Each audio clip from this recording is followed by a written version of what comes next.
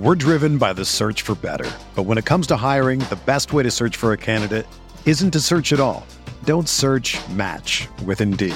Indeed is your matching and hiring platform with over 350 million global monthly visitors, according to Indeed data, and a matching engine that helps you find quality candidates fast.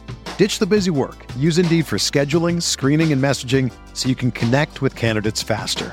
Leveraging over 140 million qualifications and preferences every day, Indeed's matching engine is constantly learning from your preferences, so the more you use Indeed, the better it gets. Join more than 3.5 million businesses worldwide that use Indeed to hire great talent fast. And listeners of this show will get a $75 sponsored job credit to get your jobs more visibility at Indeed.com/Blue Wire. Just go to Indeed.com/Blue Wire right now and support our show by saying that you heard about Indeed on this podcast. That's Indeed.com/Blue Wire. Terms and conditions apply. Need to hire? You need Indeed. What's up, y'all? It's Drewski, and I've teamed up with Mountain Dew to produce a hilarious new basketball podcast called The Dew Zone with Drewski. Learn the backstories of your favorite ballers and celebrities like Jamal Murray. Did you have like a favorite team? Was it the Raptors at the time or no? Was the Raptors even started around that time? Come on, bro. I ain't that old, fam. You talking like I'm 50. Taylor Rooks, Asia Wilson, and many more. You won't want to miss this. Listen to The Dew Zone with Drewski on Apple Podcasts, Spotify, and wherever you listen to podcasts. Support for this podcast comes from U.S. Bank. When it's time for a new credit card, the best ones do way more than just buy stuff. And that's why U.S. Bank offers credit cards that make every day more rewarding. Earn cash back, score points when you shop, dine out, travel, or binge watch, or get a low intro APR. U.S. Bank credit cards were designed to fit your lifestyle. So make every day more rewarding and check out usbank.com/credit card. U.S. Bank credit cards are issued by U.S. Bank National Association ND. Some restrictions may apply. Member FDIC. Most Tuesdays are just Tuesdays, except at Buffalo Wild Wings, where Tuesdays are Wing Tuesdays. But now even Wing Tuesdays aren't just Wing Tuesdays, because Wing Tuesdays are half-price Wing Tuesdays, which means your boring Tuesday that became Wing Tuesday now costs you half as much.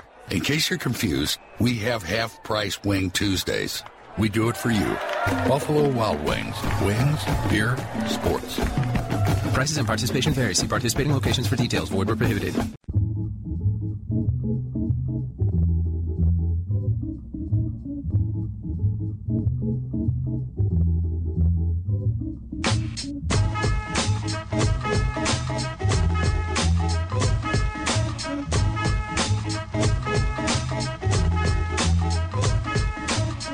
Welcome into the RotoWire Basketball Podcast. It is February 15th, otherwise known as the day after Valentine's Day.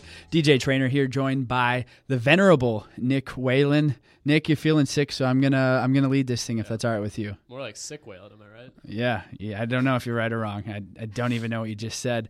So thanks so much for joining us right before the All-Star break. A ton of teams in action tonight, but we're gonna take a different approach. We're gonna talk about our most desirable franchises to own and our least desirable franchises to own. This, of course, is coming from a recent list put out by Forbes, most valuable franchises. We're going to look at this from a broader picture and analyze a lot of different things. So Nick and I are going to give both our top 5 franchises that we'd like to own and our bottom 5 franchises that we'd say, you know what, we might even pass on some of these if given the opportunity. I don't know if I'd go that far. You wouldn't? All right. So a lot of factors involved, but let's start with the bottom 5 because I think that's fun to do. Let's dig into the dirt right away. According to Forbes, the last 5 valuable teams, at least in terms of monetary value: Memphis Grizzlies at 26, Milwaukee Bucks at 27, 28 the Charlotte Hornets, 29 Minnesota Timberwolves, number 30 and last New Orleans Pelicans. I think that there's one strong correlation with this list, and that's the NBA attendance record so far this season, Nick. We won't say it goes hand in hand, but if you look at the attendance so far this season, those 5 teams are going to definitely be down in the bottom 10 for attendance this year. Yeah, I mean, there's a lot of factors that go into these rankings each year, and I don't have them year by year. Unfortunately, as great a job as Forbes does with this list and offering more details, it's not in a very reader-friendly format, especially if you're trying to do a podcast about it, because it's basically a Bleacher Report slideshow. So it's tough to to analyze it all at once. But there's a number of factors that go into this. I mean, you look at New Orleans at 30 right now. Obviously, somewhat of a newer franchise, I guess. With the. And the market is smaller than people realize. Right. It's actually one of the smallest of all the NBA markets. I think it's bottom 3, and it might actually be competing with the smallest market when you're looking at Oklahoma City, because Oklahoma City itself is comprised of a lot of big suburbs, whereas New Orleans, it's just smaller than you might realize. Yeah, I think the city itself has a bigger reputation than the amount of people that live there. Yeah. I mean, population-wise, it's 49. I mean, there's fewer people that live in Louisiana than Tulsa, Oklahoma, or Wichita, Kansas, or Omaha, Nebraska. So, I mean, it's ahead of Cleveland in terms of population, if you want to put it that way, but Cleveland also pulls from Cincinnati, it pulls from Columbus, it pulls from Akron, et cetera. New Orleans has, other surrounding areas, but not quite to the degree of a state like Ohio. So market size, if there's a team that you look to, we talked just not on the podcast, just in the office, the last couple of weeks about would the NBA expand, or would they prefer to move a team to Seattle at some point? And of course, this was all hypothetical, and it was really, really hard to come up with any team that you're a couple of years ago with the Bucks or with the Kings, they couldn't. Basically, it comes down to, can you get an arena deal? Right. And every team has one right now, and the Pelicans are probably the only one where things are somewhat dicey, but they're not going to have to deal with that for another 8 to 10 years or something like that. So the NBA, in terms of its 30 current teams, or 28 cities, however that breaks down, everybody's in pretty good shape. So even being 30th on this list, it's not an honor, but it doesn't mean you're running a crap organization. Yeah, no, that's fair to say. I don't know. There's a lot of All-Star games in New Orleans. I don't know if the NBA just wants to, not have All-Star games in New Orleans anymore, so they might just hold on to the Pelicans just for that fact alone. Well, obviously this All-Star that's coming up this weekend wasn't supposed to be in New Orleans. Right. It's just you guys want to take it? You've done this before. You got everything going. Wait, so. Mardi Gras the same time as when we'd play this? Yeah, Right. Let's go ahead and switch to New Orleans. Right. I mean, $750 million for the least valuable team in the league is still pretty good. And that's Forbes, of course, when there's actually real bidders trying to buy it. Because, if you go back and look at the Clippers before Ballmer bought it, I bet they were at one of the ones at the bottom too. But what did he buy? A couple $2 billion. And so that shot up the value just based on, because that was the most recent purchase. So that's the Forbes list. It didn't really sway our opinions at all. Let's get into our bottom 5. At 26 for me, I did grow up in Oklahoma. I am an Oklahoma City Thunder fan, but at 26, in terms of if you were just going to give me every single organization and I could pick any one I want to own, I have them as 26th. And here's the reason why. For their entire existence, Kevin Durant has been on their team. And for most of their existence, Russell Westbrook has been there. And then you also can toss in Ibaka and James Harden. This franchise does not know any other way besides having a mega superstar on their team. If Russell Westbrook leaves, next year, year after that, or even down the line, we're talking about a franchise that has never had to deal with a bad team. That first year and a half, it struggled a little bit, but there was still hope and a promise.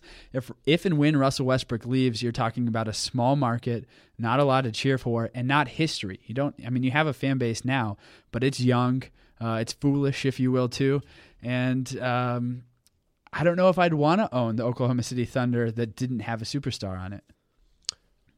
Yeah, well, I think you have to factor in a ton of things when you are making these rankings, and Forbes obviously does. I mean, the quality of play and the players on the current roster aren't necessarily much of a factor. If you look at the 2 most valuable teams, the Knicks and the Lakers are 2 of the 10 worst teams in the NBA, and neither of them have this wildly bright future. I mean, the Lakers have a nice collection of young players, but I think there's a lot of cores that you'd still take over that one.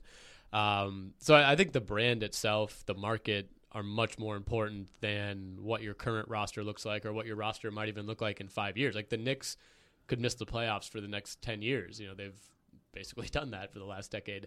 And they would still be number one, or maybe like at the worst, like a hit to the Knicks' value. Like look at all the horrible PR that's surrounded this franchise in the last 5 years alone. Still the most valuable over a massive brand by a pretty good margin. $5.3 billion to, what is it down to? Oh wait, I'm reading this sideways since it's in bar graph. Well, form. real estate alone of Madison Square Garden.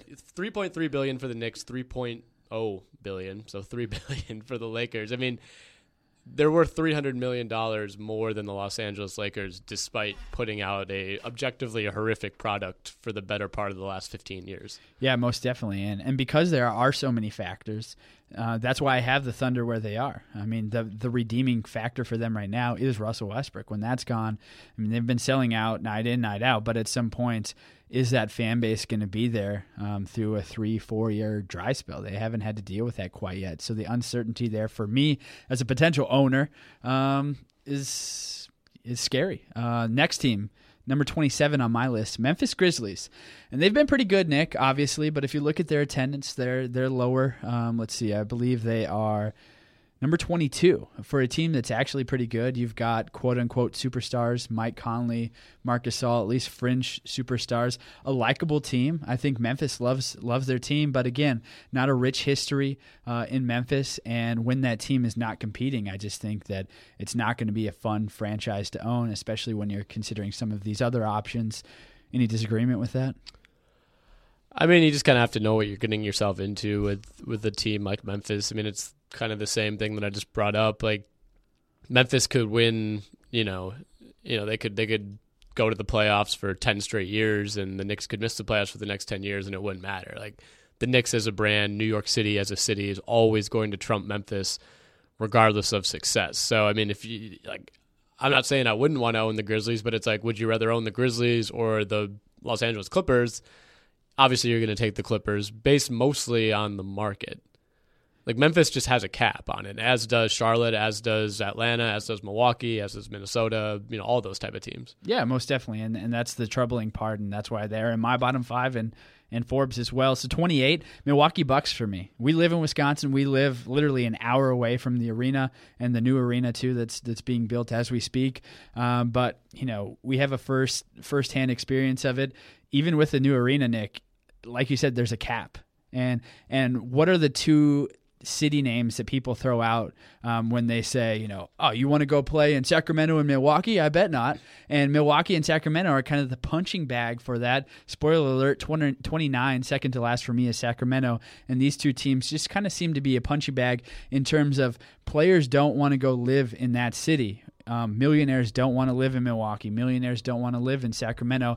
And that stigma is just so hard to shake. And then when you throw in the poor attendance record for Milwaukee over the last few years, Sacramento is definitely better this year with the new arena. Hard to shake for me in terms of analyzing overall value of an entire organization. Yeah, I mean, the bottom five, if you want to structure it like that, it has to be small market teams. Like, unless you're just going to play favorites and say, I don't want to own the Lakers because I'm a Clippers fan or something like that. Like, there's really no argument, like, for why you would want to own these teams over the big market teams. Like, it's just, you could ask any owner. Like, the Milwaukee Bucks owners would trade places with James Dolan in a heartbeat, and they would do the same with the Lakers owners. They would do the same with Joe Lacob in Golden State. Like, it's just, you're operating on a completely different level in a small market. I mean, but at the same time, Milwaukee's worth $235 million more than it was 3 years ago. So we're still in a good spot with any of these franchises. And I think you bring up a good point, is that most of these owners don't have any allegiance to the city where their franchise resides. And so, Ballmer desperately wants to bring any franchise back to Seattle. And a lot of these owners, you just kind of get whatever you can because it's so hard to even have an opportunity to own a franchise. You just kind of have to jump on it and take it, and it's not necessarily going to be in their hometown. Rounding out the least attractive NBA franchise for me to own would be the Orlando Magic. I've been down to Orlando. I've been to the arena. The arena's fine. The city is obviously big, and you have a nice market, but there's just too many competing things. There's not the rich history. I mean, obviously Shaq and Penny Hardaway were there, but I don't know. There's just nothing sexy about the Orlando Magic. Yeah, I mean, the Magic actually checked in ahead of Utah, Detroit, Denver, Atlanta, Indiana, Philly, which is surprising given the size of that market. Memphis, Milwaukee, Charlotte, Minnesota, and the Pelicans. So closer to the middle of the pack than the back of the pack, which I thought was interesting. I mean, Orlando, I think part of the value there is you get like all of North Florida for the most part. Right, you go all the way up to It's not just Atlanta. Orlando. Yeah, you go all the way up there. You get, maybe some stragglers from South Carolina. Maybe you get Alabama. I don't know how that works, but you have a great, Amway, which is a mammoth company sponsoring your arena. I think that has something to do with it. A nice downtown arena, a city that, is certainly not in any threat of declining anytime soon. So, yeah, I mean, in terms of like how horrible the franchise has been run lately, they're not attractive, but in a couple years, I think that could change. Yeah, I want to be clear that I'm not letting the recent trade of Serge Ibaka affect my decision here. I just wouldn't want to own the Orlando Magic compared to all the other teams in the league. Like, you would rather own the King. Why would you rather own the Kings than the Magic? I guess California. Being in California is somewhat more attractive to me. Here's the thing, is that we're both pretty young, but I remember Sacramento being good, and I remember their arena being packed and them having some awesome games against the Lakers, right? I know that should be able to be said for Orlando when Shaq was there, right, when Hardaway was there, but for some reason, to me, I dare say that the Kings feel like they have just a more storied history than the Magic does. And so I feel like it depends who you ask. Yeah, I mean, the Magic have been in the finals twice in the last 30 years. I don't have the Kings ever. Yeah, well, let me just be clear. I mean, they're in my bottom two. It's pretty damning to be in the bottom two. It's, right. You can flip-flop them either way. There's just a whole lot more teams that I'd rather own than the Kings or the Magic. This is a tough exercise. I mean, like, I would like to own any NBA team. Oh, it's tough, but they're going to give us an organization after this pod, so we just really need to just think it out and be good. So, number one franchise that I would like to own would be the Golden State Warriors. Any disagreement with that? I mean, Forbes has drastically increased their value over the last 4 or 5 years, basically since Steph Curry has been there. The Knicks are the number one according to Forbes, Lakers number two. But do you see anything wrong with me wanting to own the Golden State Warriors over those other two mammoth organizations? I mean, the Warriors are the team that's gained the most and kind of jumped into this tier. Like, if you would have looked at this list 10 years ago and someone would have told you that the Warriors would be, right up there with the Knicks and the Lakers. And to be fair, I mean, they're still trailing those two franchises by a decent margin, but I don't think anybody would believe you. So it's kind of a testament to the great job that ownership has done to turn this around, how they've branded the team. The impending move to San Francisco has a lot to do with that. I would still take the Knicks number one by far. I mean, this team, as I've already said, they're already worth $3.3 billion despite incompetence galore. And, they're still packing that arena night in and night out. They've sold out every game this season, as they always do. I look at this as like the baseline. Like this team is like, look what the Warriors, the jump that they've been able to make in the last 5 years. Like, what if the Knicks were good? What if the Knicks had competent management and good players and had playoff revenue and things like that? Like, this is the baseline of where they're at. I think they could become even more valuable with, any sort of success. The value of the Knicks is literally foolproof. Yeah. AKA, it's literally James Dolan proof. Right now. Yeah. So I get that. They're actually not in my personal top five, but I understand it. Number two for me is the Lakers. Don't think I really need to go into that, even though they've been slumping. Number three might turn some head. Toronto Raptors. Here's why. I know, they're kind of hot right now. And again, the Serge Ibaka trade did not sway my decision whatsoever. But the fact that you have the whole market of Canada, an entire country, that's so enticing for me, and it just feels like the momentum for basketball in the country of Canada has really grown over the last 10 to 15 years. And so I think it's kind of an infantile market still, even yet, and it's going to grow, and everybody in Canada, of course, is going to be rooting for their own country's team. And so the Toronto Raptors, I think that I might be a little bit premature here, but in 5-10 years, they could be right up there, especially if the game of basketball continues to grow in Canada like it has over the last 10-15 years. Yeah, I think so too. I think the city of Toronto has grown a ton. I think last year it just passed Chicago in terms of population in North America. Like it's a bigger city, I think, than a lot of people realize. And basketball is still so young in the country of Canada and the city of Toronto that you don't have this like older generation of people who grew up Raptors fans, and I think it's just going to continue to grow and grow with each decade. So, yeah, I think the Raptors are a team that doesn't even have to be that good and will still just keep gaining value. If another team is placed in Canada, maybe that takes something away from it, but I really don't see that being the case, honestly. I mean, we've seen two teams be able to succeed in cities in a number of sports and not really take away from each other. Yeah, and I'm not stupid. I know that Canada geographically spans the same exact distance as the United States, or actually longer. But still, there's just something, if it was flipped on its head and all the NHL teams were in Canada besides one, it doesn't matter where, us Americans would be. We'd probably root for that one American team. Number 4, Chicago Bulls recently went down to the United Center, caught the game against the Kings. And just like you can say for the Knicks and the Lakers, even though this team is bad and they're struggling, the fan base still gives a damn to the point where they're involved game to game to game. We know the Bulls have had, the best attendance basically because the United Center is so big over the last couple of years even. So Chicago Bulls still very, very enticing to me, even though they're slumping right now. And plus, you have a city that could have 2 NBA teams, but it chooses or it just so happens to only have one. So I love that market share there as well. Chicago Bulls, one of the better franchises in the NBA for me, in my eyes, for sure. Yeah, I think much like the Knicks, they had so much success. Not that the Knicks, I guess, had success, but their value is impenetrable in the way that the Knicks is. The Bulls had so much success in the 90s that you build this fan base that is, it's like you'll always have that. Even if the Bulls haven't been good since then, they haven't been back to the finals since 98, 99, whenever the last Jordan finals was. And it hasn't mattered. I mean, they're right up there in attendance. They're selling out standing room only every single game. It's kind of like the Packers in some way, where you just hold on to people knock Packers fans all the time, but it's like, yeah, we won it in 2010, won it in 96. It's like, yeah, you've only won 2 in the last 20 odd years. But it sticks with you, and people will always want to go to Packers games, just like people will always want to go to Bulls games. So I think when you Michael Jordan, I guess, living out the bulk of his legacy in a Bulls uniform just kind of cemented that franchise as an all-timer. Much in the same way, I think the Warriors could enter that category. If they rip off 3 of the next 4 and something like that, I think they'll become kind of this immortal franchise.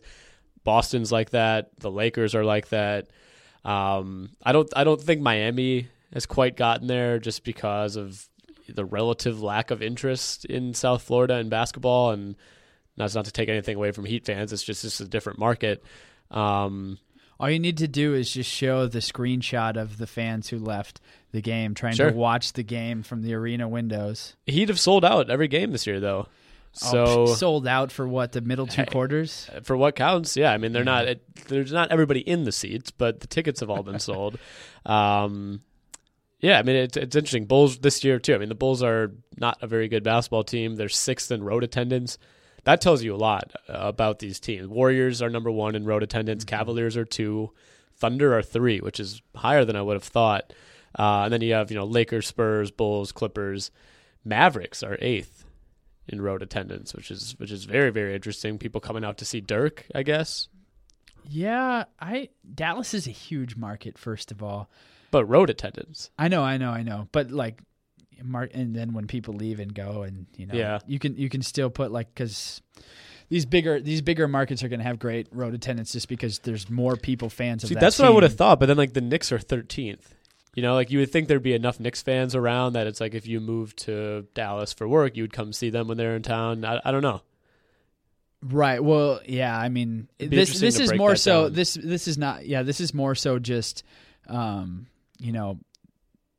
Even if you're on the road, it's the home team wanting to show up and just see that game. And some of it too is a little bit fluky. I think it'd be better to look at it over the span of 5 years, because some teams, Right. if they happen to be playing in Golden State on a Saturday, Right. or even like in Milwaukee on a Saturday, it's going to inflate that, because that game, if it was on a Wednesday night, might only be 70% full, and while if it's on Saturday, it might be 90% full. Yep, that's a good point. Rounding out my top 5, here's definitely a head turner. We can get into it. The Brooklyn Nets. What? Yeah, get out of here. Oh my God. I'll just let that reverberate around the earth for a couple seconds, and we can talk about it.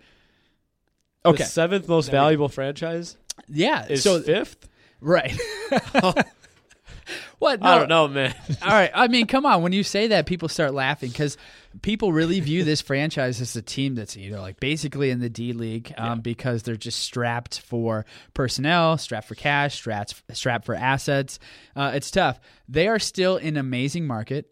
You were just there for the draft. Brooklyn is awesome. Brooklyn in and of itself has more than 1 million people. We're not even talking about all 5 boroughs and the tri-state area. Brooklyn itself has over 1 million people. That's already bigger than some of the other markets in the NBA. Cool location, brand new arena, and when and if they're good, they have the potential to be just as like flashy and flary. I don't know if flary is a word, as the Clippers, where you have superstars showing up night in, night out. There's a lot to like here. On top of that, it'd be kind of fun just to start from scratch. Like 2K mode. I think they would agree season with 1 you. franchise. It's almost almost like a blank slate, which is kind of fun and enticing if somebody stepped in and was the new owner. So, who are some other teams, some other candidates that you would rather slot into that 5th slot other than Brooklyn? I think Brooklyn would definitely be up there for me. I mean, they're in the same conversation with the Knicks, where it's like they're the 7th most valuable franchise, and they're even in a way bigger hole than the Knicks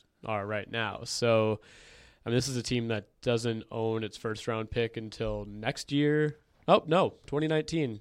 Wow. Of course. Because you got the swaps. Doesn't own it. Well, yeah, there's a swap this year. Next year, it's just straight up. No swap. So they don't own their own pick until 2019. And at that point, who knows what this roster is going to look like.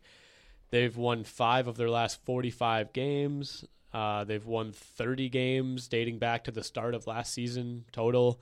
So not a lot has gone right for the Brooklyn Nets, and yet they're still valued at over $1.1 billion. And that figure is only going to grow and grow because they have right now incompetent ownership that I think if it wasn't held down by that would probably be valued higher. And, you're putting out a horrible product on the court. So, like, anything is better than what you have now. So, in 3, 4, 5 years, I wouldn't be surprised if Brooklyn creeps up towards the top 3. A couple questions. Would you rather own this team or that team based on some teams that we haven't talked about?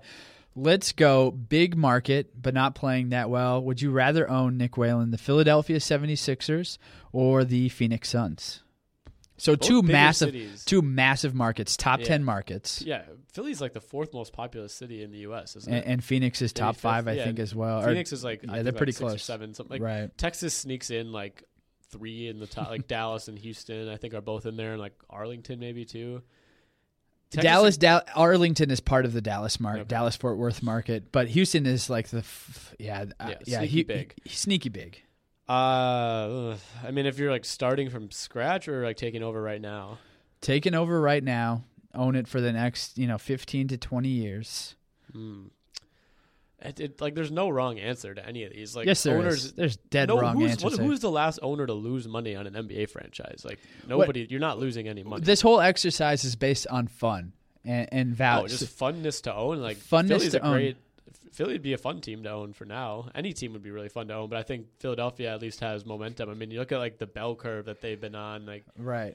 They're on the upswing now as it kind of goes back up. Assuming Joel Embiid is fine, even so, like, you got picks, you have other attractive young talent on the roster, you have a huge market, you have like a very youth-oriented fan base that I think both respects the history and like loves the Iverson era and looks back on it fondly, but then also understands the current era, knows the game really well.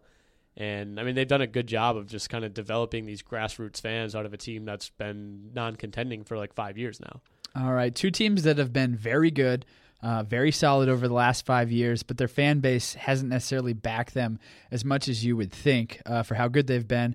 Would you rather own, just based on fun, Indiana Pacers or the Atlanta Hawks? I think it's got to be the Hawks. I mean, these are two cities that are kind of in the same situation. Both have had mild success. Both fan bases, I think, like realize that their ceilings are only so high, and like kind of only come out when things might get a little crazy. But I mean, Atlanta's the bigger market overall. I think there's a bigger potential there. They're going to need a new arena though at some point. Like Phillips Arena isn't old, but it's, you know, they're on the short list of teams that in the like next 10 years might face some sort of dilemma. But I feel like Atlanta's a big enough market that there's not a real risk of losing that team. Although they did just lose the NHL team not that long ago. Yep, that's definitely true. Where do you peg San Antonio Spurs? And this can be the last team we talk about under this umbrella of a topic. Obviously, a great franchise since Pop has been there. In fact, they just sealed their 20th consecutive winning season a couple nights ago. It's an NBA record. Pop has had a winning season besides the first season when he took over midseason, so that season didn't really count anyway. A lot of the value of the San Antonio Spurs can be placed in Greg Popovich, but he's going to retire at some point. Where would they slot into the rest of the 29 teams around the league in terms of value of potential ownership? So San Antonio is the 7th biggest city in the U.S. Surprise. Really? Right, yeah. Wow. This is according to our good friends at Wikipedia. That's amazing. Friend of the program. That's I did not Philly know is that. 5th. Phoenix is 6th, according to this list. Houston is 4th. Yeah, Houston's 4th. Yeah. New York, LA, Chicago, Houston, Philly, Phoenix, San Antonio, San Diego, Dallas, San Jose, Austin. So San Antonio is 7th. It's a bigger market than people realize. I think the Spurs also dip into the Mexico market. Whatever portion of that is paying attention to the NBA. That's totally true, because when they pick the Mexico City games, they had Phoenix down there, they had San Antonio down there, and that just makes geographical sense. Yeah, San Antonio is the 2nd most growing city, behind only Austin in the top 15 of population. So you have that. I think the Spurs have kind of built this brand now too, that it's going to be hard to destroy the loyalty that they've built up, and like they've done it for longer than the Bulls did. And I mean, this is something that's gone on since really the late 90s. You know, you have an entire 20 years essentially of people who were either adults at the time or were coming up during that time who are loyal to this brand of Spurs basketball. There is always the risk of kind of falling off the cliff, I guess, of people getting spoiled and then maybe not reacting all that well when things inevitably even out. That's my Thunder argument. Yeah. I mean, this is a little bit different. I think the Thunder one's, not as long lived and did not experience as much success. I think I would liken this more to the Patriots in Boston. It's like, if you're a Patriots fan, this can't last forever. But you're not just going to stop liking the Patriots when Tom Brady and Bill Belichick move on, much like it's going to be with Duncan and eventually Popovich. Fair enough. All right, let's move on and switch topics here. Let's do a preview of the All-Star Weekend festivities, which you will be heading down to New Orleans for. As somebody who's going to be in attendance for all these festivities, just real quick, what are you most excited for? Just one thing. Pitbull concert, Saturday night. He's going to be a part of the TNT countdown show, and then I think he's going to perform. I'm trying to nail down the location on this. He's going to be performing somewhere after All-Star Saturday night. So exclusive 18,000 seat arena, I'm sure. See, maybe you can come back to the hotel, see what's going on. I don't know. I've never been to All-Star Weekend before. I've been to other NBA events, the Combine, the draft, things like that. And that's been cool. Like the draft, I think, is probably the coolest event that I've been to so far, but this is, a much more expansive thing. Like I have a packet of basically an agenda of where I need to be and where I'm going to go over these 3 days that it spans. And it's all over the place. It's, media days here, and then practices at this facility. And then this event is over at the Superdome. So it's going to be a lot of moving around. It's going to be pretty hectic, I think. But I'm looking forward to just kind of immersing myself in it. So the nice thing about going there as someone who's working for RotoWire and not like a team or a like news station in City X is that I can kind of survey things overall. Whereas, like at the draft, for example, if you were a TV reporter in Philadelphia, all you're caring about is interviewing Ben Simmons and looking at guys that have been on the radar with their other picks. Like, you don't care what's going on with Brandon Ingram because he's not playing for your team and the people in your market don't care about him. So, like, I can go and talk to whoever I want. I can kind of write about whatever I want and not have to like gear my stories towards a certain team, which is really nice. Yeah, you're going to have a great time. Let's quickly go over the order of events, and then if you want to jump in and talk more specifically about these events, we will. So Friday, February 17th, we got the All-Star Celebrity Game. That's going to be on ESPN at 7 p.m. I'm assuming that's Eastern Time. Underrated event. Michael Smith is coaching one side and Jamil Hill is coaching the other side. You wonder if that's some marketing involved with their new SportsCenter 6. Yes. Notable players on Michael Smith's team, Mark Cuban, Baron Davis, a favorite of yours, and that's about Jason Williams, I guess. Yeah, pretty underwhelming. Like, Baron Davis and Jason Williams are enough for me to be very interested. Nick Cannon making an appearance. Other than that, the guy from Arcade Fire.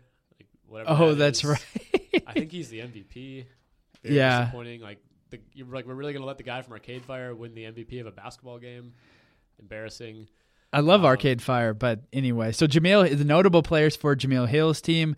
Like you said, so Nick Cannon is on her team, and Lindsay Whalen, your sister. Yep. Oh, mother. Okay, yep. Mother. Point guard for the Lynx. Fat Joe is a coach for Hill's team. I know what she was playing. Yeah, he'll be there. Candace Parker's playing for the other team. So we got two WNBA players involved. Other than that, it's very underwhelming. Like, we are not Bieber fans, but if Bieber is playing in this game, it's definitely more high profile. By far the biggest celebrity.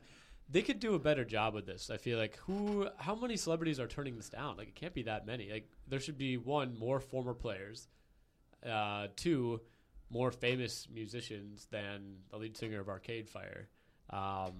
It can't be that hard, Like, you could find more. I guess with the celebrity game, the goal isn't necessarily to be like, what would diehard NBA fans want to see? It's like, okay, Ricky Davis, but I think it's more of like, what is the casual viewer who's just tuning in to see what this is all about? Like, they want to see, oh, that's that guy from Modern Family or whatever show. Like, that's what they always seem to come from, Right. Well, yeah, of course. ABC owns ESPN and Disney owns everything else. How cool would it have been if they could have got Obama? Like, that was something like in the last month on Twitter had really kind of swelled up and people were hoping would happen. I mean, I don't know. Like, that might not be like safe for him to do as far as former presidential things go. I don't know how that works. Hot take. He would be chirping at the refs because when he was playing at the White House, he got every call in his favor. If you go on a neutral court, neutral refs, he might not get as many calls. Might be upset with the coverage from the referees. That would be something. We haven't seen refereeing be much of an issue in these things before, but it's a good point.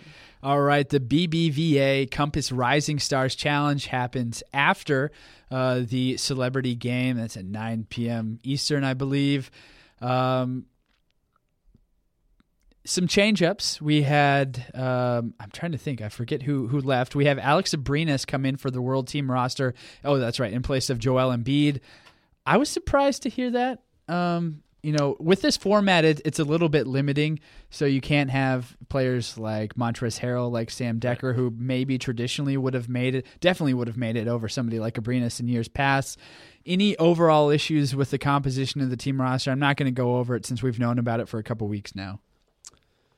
No, not really. I mean, like you said, it's a little bit limiting having to replace Embiid with another international player rather than someone else who might be a little more deserving. But as much of a joke as like the real All-Star game is, like, this is even more so in terms of lack of defense. And I think this is the year we're probably going to see 200 points in either this game or the All-Star game. I mean, the All-Star game got to 196 last year. Yeah, I think both teams will conspire to make it happen for one of the teams. That certainly could happen. I think that I'm surprised that you didn't say this on Saturday. We've got the Hall of Fame announcement, then we have the All-Star practice at noon Eastern, and then at 2:30 we have the NBA D-League All-Star game, so it happens to be in the same place. Johnny O'Bryant III will be there. You will be a major fanboy. Will Johnny O'Bryant come out of this weekend with a restraining order against you?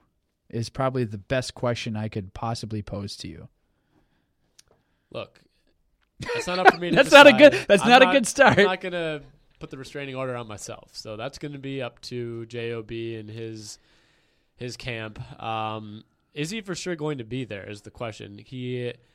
He's on a 10-day right now, on a second 10-day with the Nuggets. And, like, I believe if he's under contract with them, he's not allowed to play in the D-League All-Star Games. So, like, they need to either renounce him or give him permission. It's like, we'll see. And he's not the only one. You've got Yogi Ferrell.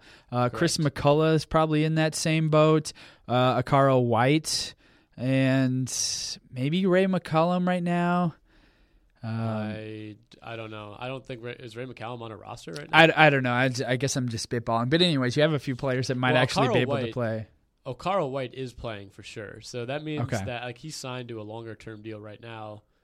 So there are ways. I mean I would imagine like the Nuggets really have no reason not to send JOB there. He's from Louisiana. So I would imagine there's a pretty good chance he might be returning to the area anyway. Yep, fair enough. All right, that's all the time that the D-League All-Star Game deserves on this podcast. Saturday night, things kick off at 8 p.m. Eastern. Taco Bell's Skills Challenge is the first event. I love the new format because, of course, it's big men versus small men. Anything you're looking for? Looks like we've got Devin Booker, Gordon Hayward, John Wall, Isaiah Thomas, and then the big guys. We did have Embiid, but I'm assuming he's not going to be allowed. Okay, Jokic is going to take over for him. Porzingis, Anthony Davis, and DeMarcus Cousins. Who is your favorite to win that event? I feel like it would have been Embiid. Like he would have taken it more seriously. Yeah. Now probably Isaiah Thomas. I think I don't know, him or Wall. It seems like we're back. This is a year that a guard should win it after a big one last year. Like him and Wall are the fastest players by a good margin in this field. Well, what's funny is that when they actually have analysts for this event, and they always say, "Now over to you. What do these players need to do to win?" And then the answer is always like, "Well, they need to care enough. Whoever cares enough will probably win this." Right. That's exactly what it comes down to. That and making your three-pointer at the top of the key. Like if you miss that twice, you're probably not going to win.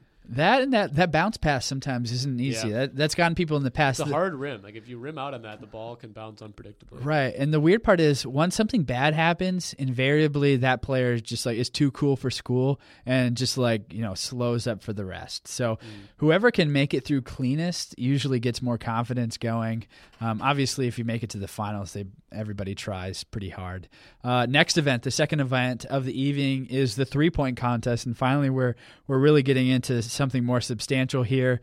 Klay Thompson, Kyle Lowry, Eric Gordon, Kyrie Irving, CJ McCollum, Kemba Walker, Wesley Matthews, Nick Young, no J.R. Smith. Chris Fedor had a hot take about why J.R. Smith has never been in this contest before. Go back and check out that podcast if you didn't hear it. But for this weekend, who do you think is going to win the 3-point shootout contest? If Klay Thompson's healthy, I'm not betting against him. I think mechanically his shot is the best for this type of competition. He was literally built for this. Yep. I think Wes Matthews in a lot of ways could succeed here. Nick Young, like this isn't his type of format. Like if there was time to take a dribble, he'd be fine and he'd be the pick. You can't step back. There's no defense. Like that. None of this bodes well for him. Kyrie can get hot. Like I think Kyrie is the highest upside of any of these guys besides Thompson. Like I would not be surprised at all if he won.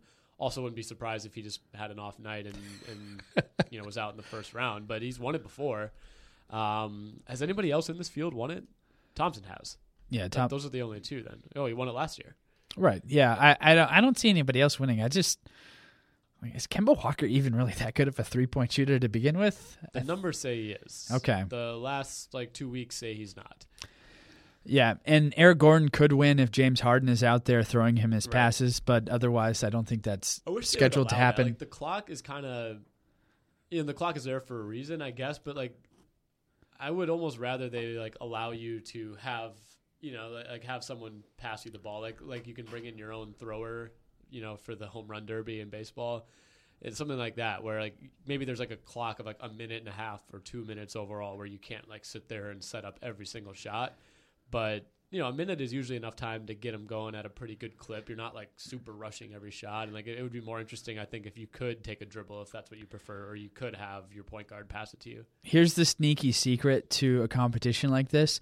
Everybody's right-handed, so you need the rack to be on your left-handed side. So when you grab it, you naturally square up, because if it's on your right-hand side, your hands are just in an awkward position. And I so think it depends.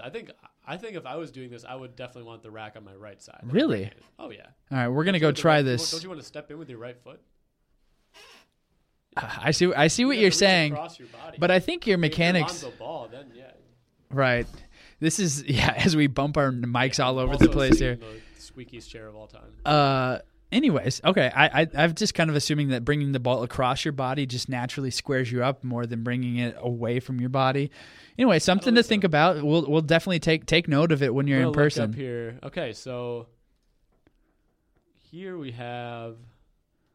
This is Steph great Curry podcast. Yeah. Steph Curry has a rack on his left here, and now in a different shot, he has the rack on his right. Oh, so maybe for time. Because obviously there's five racks. Yeah, it's a matter of preference, yeah. Okay. There's 5. Fair enough. Interesting. So we just gave everybody a little tidbit, a little added extra something to look out for in the 3-point shooting contest. And I don't know, maybe we should put $1 down on the winner bringing the ball across his body versus... I think it depends. Okay. I'm going to have to study some film here. All right. Let's move on to your favorite event of All-Star Weekend. The Slam concert. Oh, yeah, that's right. I forgot it was the Pitbull concert. Yeah, no, the Slam Dunk Contest. The Slam Dunk Contest. Derek Jones Jr. Finally, people know who he is now because of that. I guess we can't quite call it Vine clip anymore of Derek Jones. Redacted. Yeah, redacted. Lining up in the layup line. Just sick 360 windmill between the legs dunk in warm-ups. Aaron Gordon, don't really need to say much about him. Glenn Robinson III, I can't ever remember him dunking once. And then, of course, DeAndre Jordan. Aaron Gordon and Derek Jones Jr. have the best body types for this, and that really goes a long ways because we know DeAndre Jordan is creative enough and he can do some stuff, but there's just something completely different when a smaller stature person is rising up than when DeAndre Jordan is dragging his toes on the ground. Yeah, I mean, he's still such an explosive leaper that it's like almost more impressive that he's so big and can still jump like that. We've seen big guys succeed in the past, Dwight Howard. We've also seen big guys flop, Chris Anderson, Andre Drummond a couple years ago. I think Jordan probably falls somewhere in the middle. Like I think he's a better in-game dunker than he is contest dunker, and that's true of most big men. Whereas Derek Jones is kind of built for these type of contests. You're not going to do a 360 windmill in an NBA game. Aaron Gordon is kind of right in the middle, and we've seen him throw down huge in-game dunks, but he showed last year that I think he's more dexterous, I guess, with the ball in the air than anybody imagined. So, I mean, will Gordon have Levine to push him this year? No. So there's that concern. Did he kind of use up every possible 50 that he has last year? Like, it's hard to imagine he has anything more crazy, but we'll see. I think I would pick Gordon and Jones as my 2 finalists with Jones probably winning it. I think Gordon, it's impossible. Everybody, what he did last year is going to be fresh in everyone's minds, and it's going to be, no matter what the other 3 do, like he's kind of going to be competing against himself in some ways.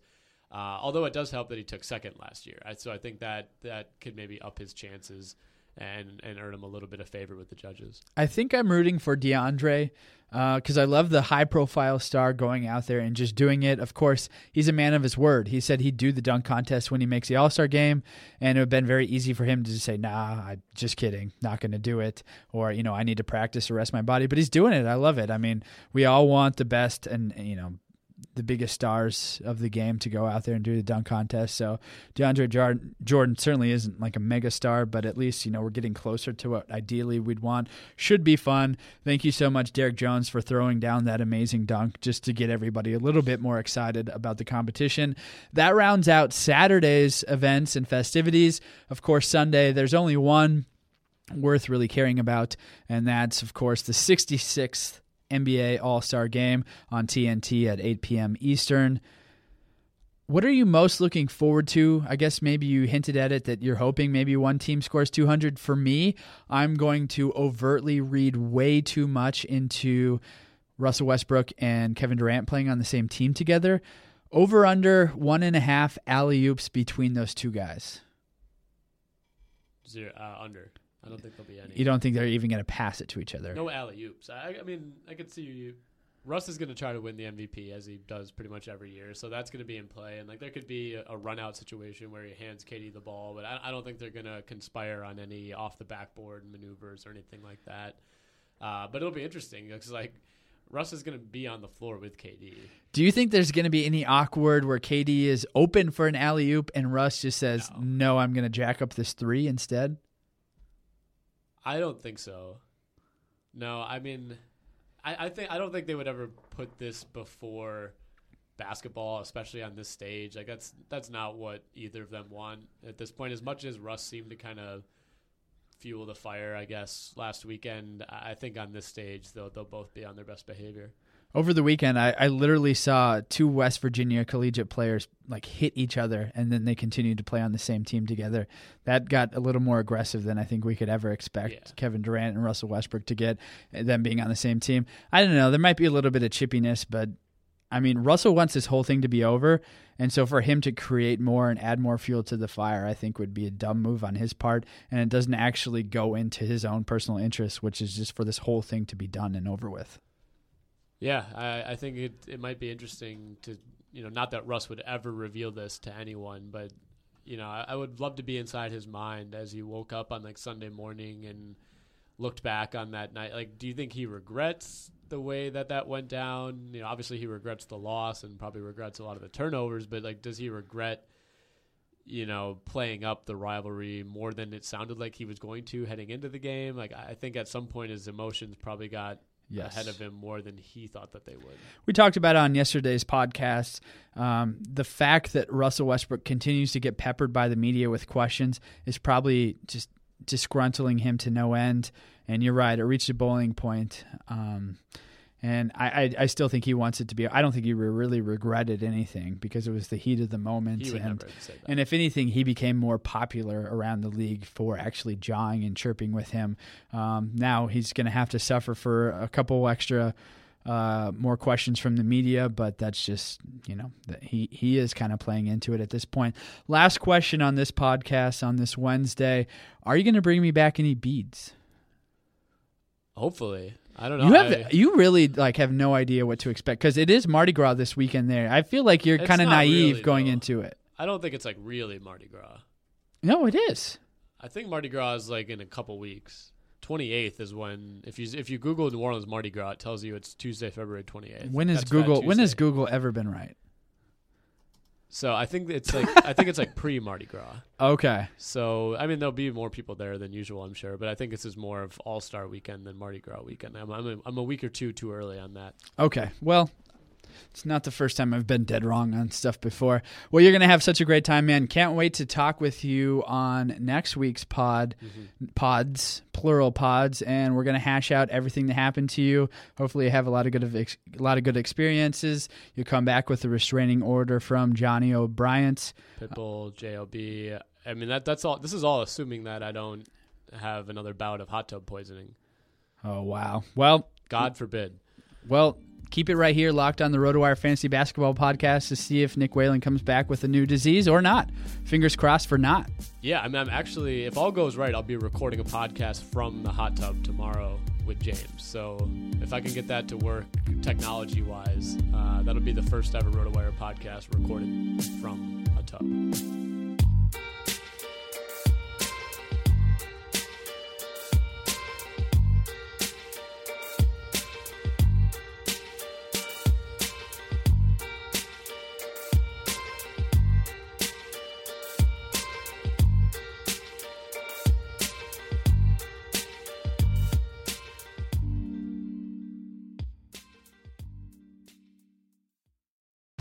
Whether you're a world-class athlete or a podcaster like me, we all understand the importance of mental and physical well-being and proper recovery for top-notch performance. That's why I'm excited that Unified Healing is sponsoring this podcast. Unified Healing is a new and super innovative global network of wellness centers powered by Energy Enhancement System, or EE System. If you haven't heard of the EE System, you'll want to listen up. This technology promotes wellness, deep relaxation, purification, and rejuvenation. In hundreds of locations across the globe, access to a center is easy and affordable. Interested in experiencing the EE System technology for yourself? Go to unifiedhealing.com/bluewire to learn more and find a center near you. That's unifydhealing.com/bluewire. No material or testimonials on the Unified Healing website are intended to be viewed as medical advice or a substitute for professional medical advice, diagnosis, or treatment. Always seek the advice of your physician or other qualified healthcare provider with any questions you may have regarding a medical condition or treatment and before undertaking a new healthcare regimen, including EE System.